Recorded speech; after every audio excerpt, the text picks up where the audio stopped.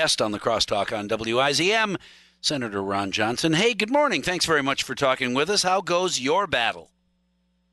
Good morning, Mike. Hope you're doing well. My battle's going great. I just got back from the Trump rally in Kenosha, and I was up at the one in Green Bay and also Janesville, and I tell you, those things are phenomenal. You've got thousands, tens of thousands of people that love this country, love the president, realize that he has faced almost insurmountable odds from, and I'll call it the deep state because that's what I found it to be, the media, the highly biased in the tank media and social media. Yeah. And still he's persevered. I mean, he's still accomplished great things, and as he says, that the best is yet to come. So I'm just encouraging everybody that loves this country, because it's really a choice between people that love this country, understand what made it great, and the anarchists and the rioters and people that want to fundamentally transform this nation. You don't love or even like something you want to fundamentally transform. And so that's the contest between freedom and individual liberty and tyranny. People, those that want to tell you how to act, how to think, what you're going to say. That's not freedom. That's the exact opposite of it. That's really what's on the ballot. That's the choice, and I'm hoping people make the right choice today. I'm praying they do, and I'm encouraging all of you that love liberty, that want to see President Trump get another 4 years, and hopefully without the resistance, to get out there and not only vote yourself, but as I said in 2010, get President Trump an extra 100 votes. Now, that may be a little late today, but at least 5 or 10 or 20. Don't be an underachiever. That's for sure. For the sake of conversation, Senator, I want to pretend I disagree with you completely, because I know that there are Democrats listening to this program, listening to our conversation right now, and their eyes are rolling in the back of their heads saying, oh, come on, Ron, you've been drinking the Kool-Aid. Democrats don't want to change the world. They aren't going to take this country socialist. We aren't going to be Venezuela. We're just better at taking care of people than Republicans. The orange man bad. Democrats are just going to take money from those evil corporations that don't pay their fair share. That money will be redistributed to those who are having a hard time getting back to the workforce. We'll capture the COVID-19 issue very quickly, and the country will come back to life because we're Democrats and we care, and the other guy doesn't. Well, first of all, I'd agree. I think most Democrats don't want to see this a socialist nation. I was accused of saying Democrats are unpatriotic. I never said that. I said that their leaders want to fundamentally transform this nation. And part of the problem is the news media has not been telling Democrats or the American public what the true aims and goals are of, let's say, Chuck Schumer becomes majority leader, or what AOC and Bernie are going to impose on a guy like Joe Biden. I mean, they're going to be the puppet masters. And so, my point is, if you love this nation, I think most Democrats love this nation. They just really don't have a clue about the radicalness of the people that are going to lead them if Joe Biden gets elected and Chuck Schumer becomes the majority leader of the Senate. They're just not aware, because who's telling them? I mean, certainly not Joe Biden, because he's been in his basement. He hasn't been campaigning. He's just blathering, platitudes.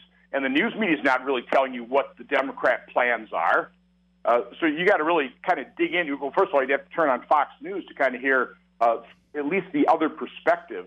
But no, I agree. I think most Democrats love this country. I think they don't want to see us a socialist nation. But I'm just trying to warn them that if they vote for Biden and Chuck Schumer becomes majority leader and Nancy Pelosi remains speaker, we're not going to recognize this country in 6 months, a year, 2 years. Again, they are going to change every rule, violate every norm, every precedent, to make sure if they gain power, they will never lose it. They'll pack the courts, they'll pack the Senate, they'll eliminate the Electoral College, which is not good for Wisconsin.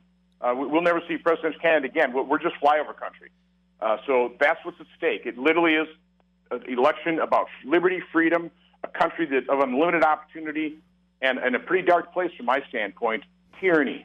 People telling you how to think, how to act, what to say. That's not freedom. It's the opposite. Well, but you're too stupid to take care of yourself. You need somebody to help you make decisions for you. You can't get a job. You can't feed your family. You're out there on the sidewalk. You're living in a tent in a park.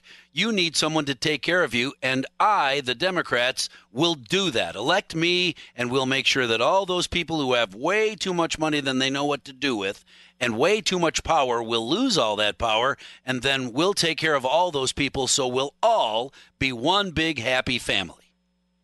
So show me a government program that works well, that isn't totally bankrupt.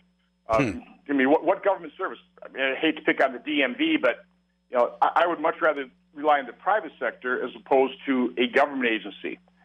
So yeah, they can make all these promises, but then government always fails to deliver.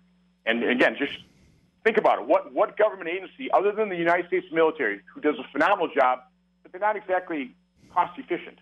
Right. Okay, so other than the U.S. military, tell me what government program is just fabulous that you could put up against any kind of private sector business that delivers great products and services.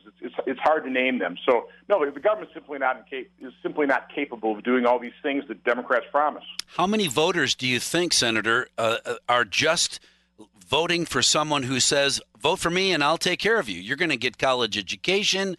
We're going to take care of your college bills. We're going to take care of health care, one payer. Everybody's going to get affordable health care. Keep your doctor, keep your plan, be healthy, swipe a card when you go to the doctor. It's going to be awesome, but only if you vote for me. Well, unfortunately, it's a growing number, and that's what's so scary about the direction our Democratic Republic is going in. And a lot of it has to do with the fact that the radical left took over our university system. So they control college of education, of journalism, and law. They control our culture, and they've been pushing this into the minds of our children for decades.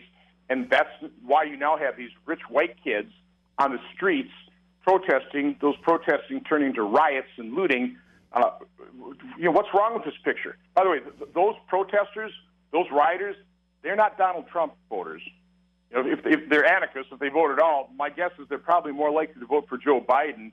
And doesn't that tell you an awful lot? I mean, right now, you got big cities. They're boarding up their downtown areas, and people are printing on that plywood BLM, like protection money. They're not saying vote for Trump, be protected against Trump voters. They're protecting themselves against the radical left. Right. Doesn't that say it all? Right. If I spray paint BLM on the board blocking the window to my store, the rioters will go by and burn down somebody else's store, because they'll think I support that organization, Black Lives Matter, which is so misunderstood as an organization. I hope, Senator, where will you be watching the election results tonight? I'll be over my brother's house. Just he and his wife, Jane, and I. I really want to just concentrate. I want to see all the Senate races.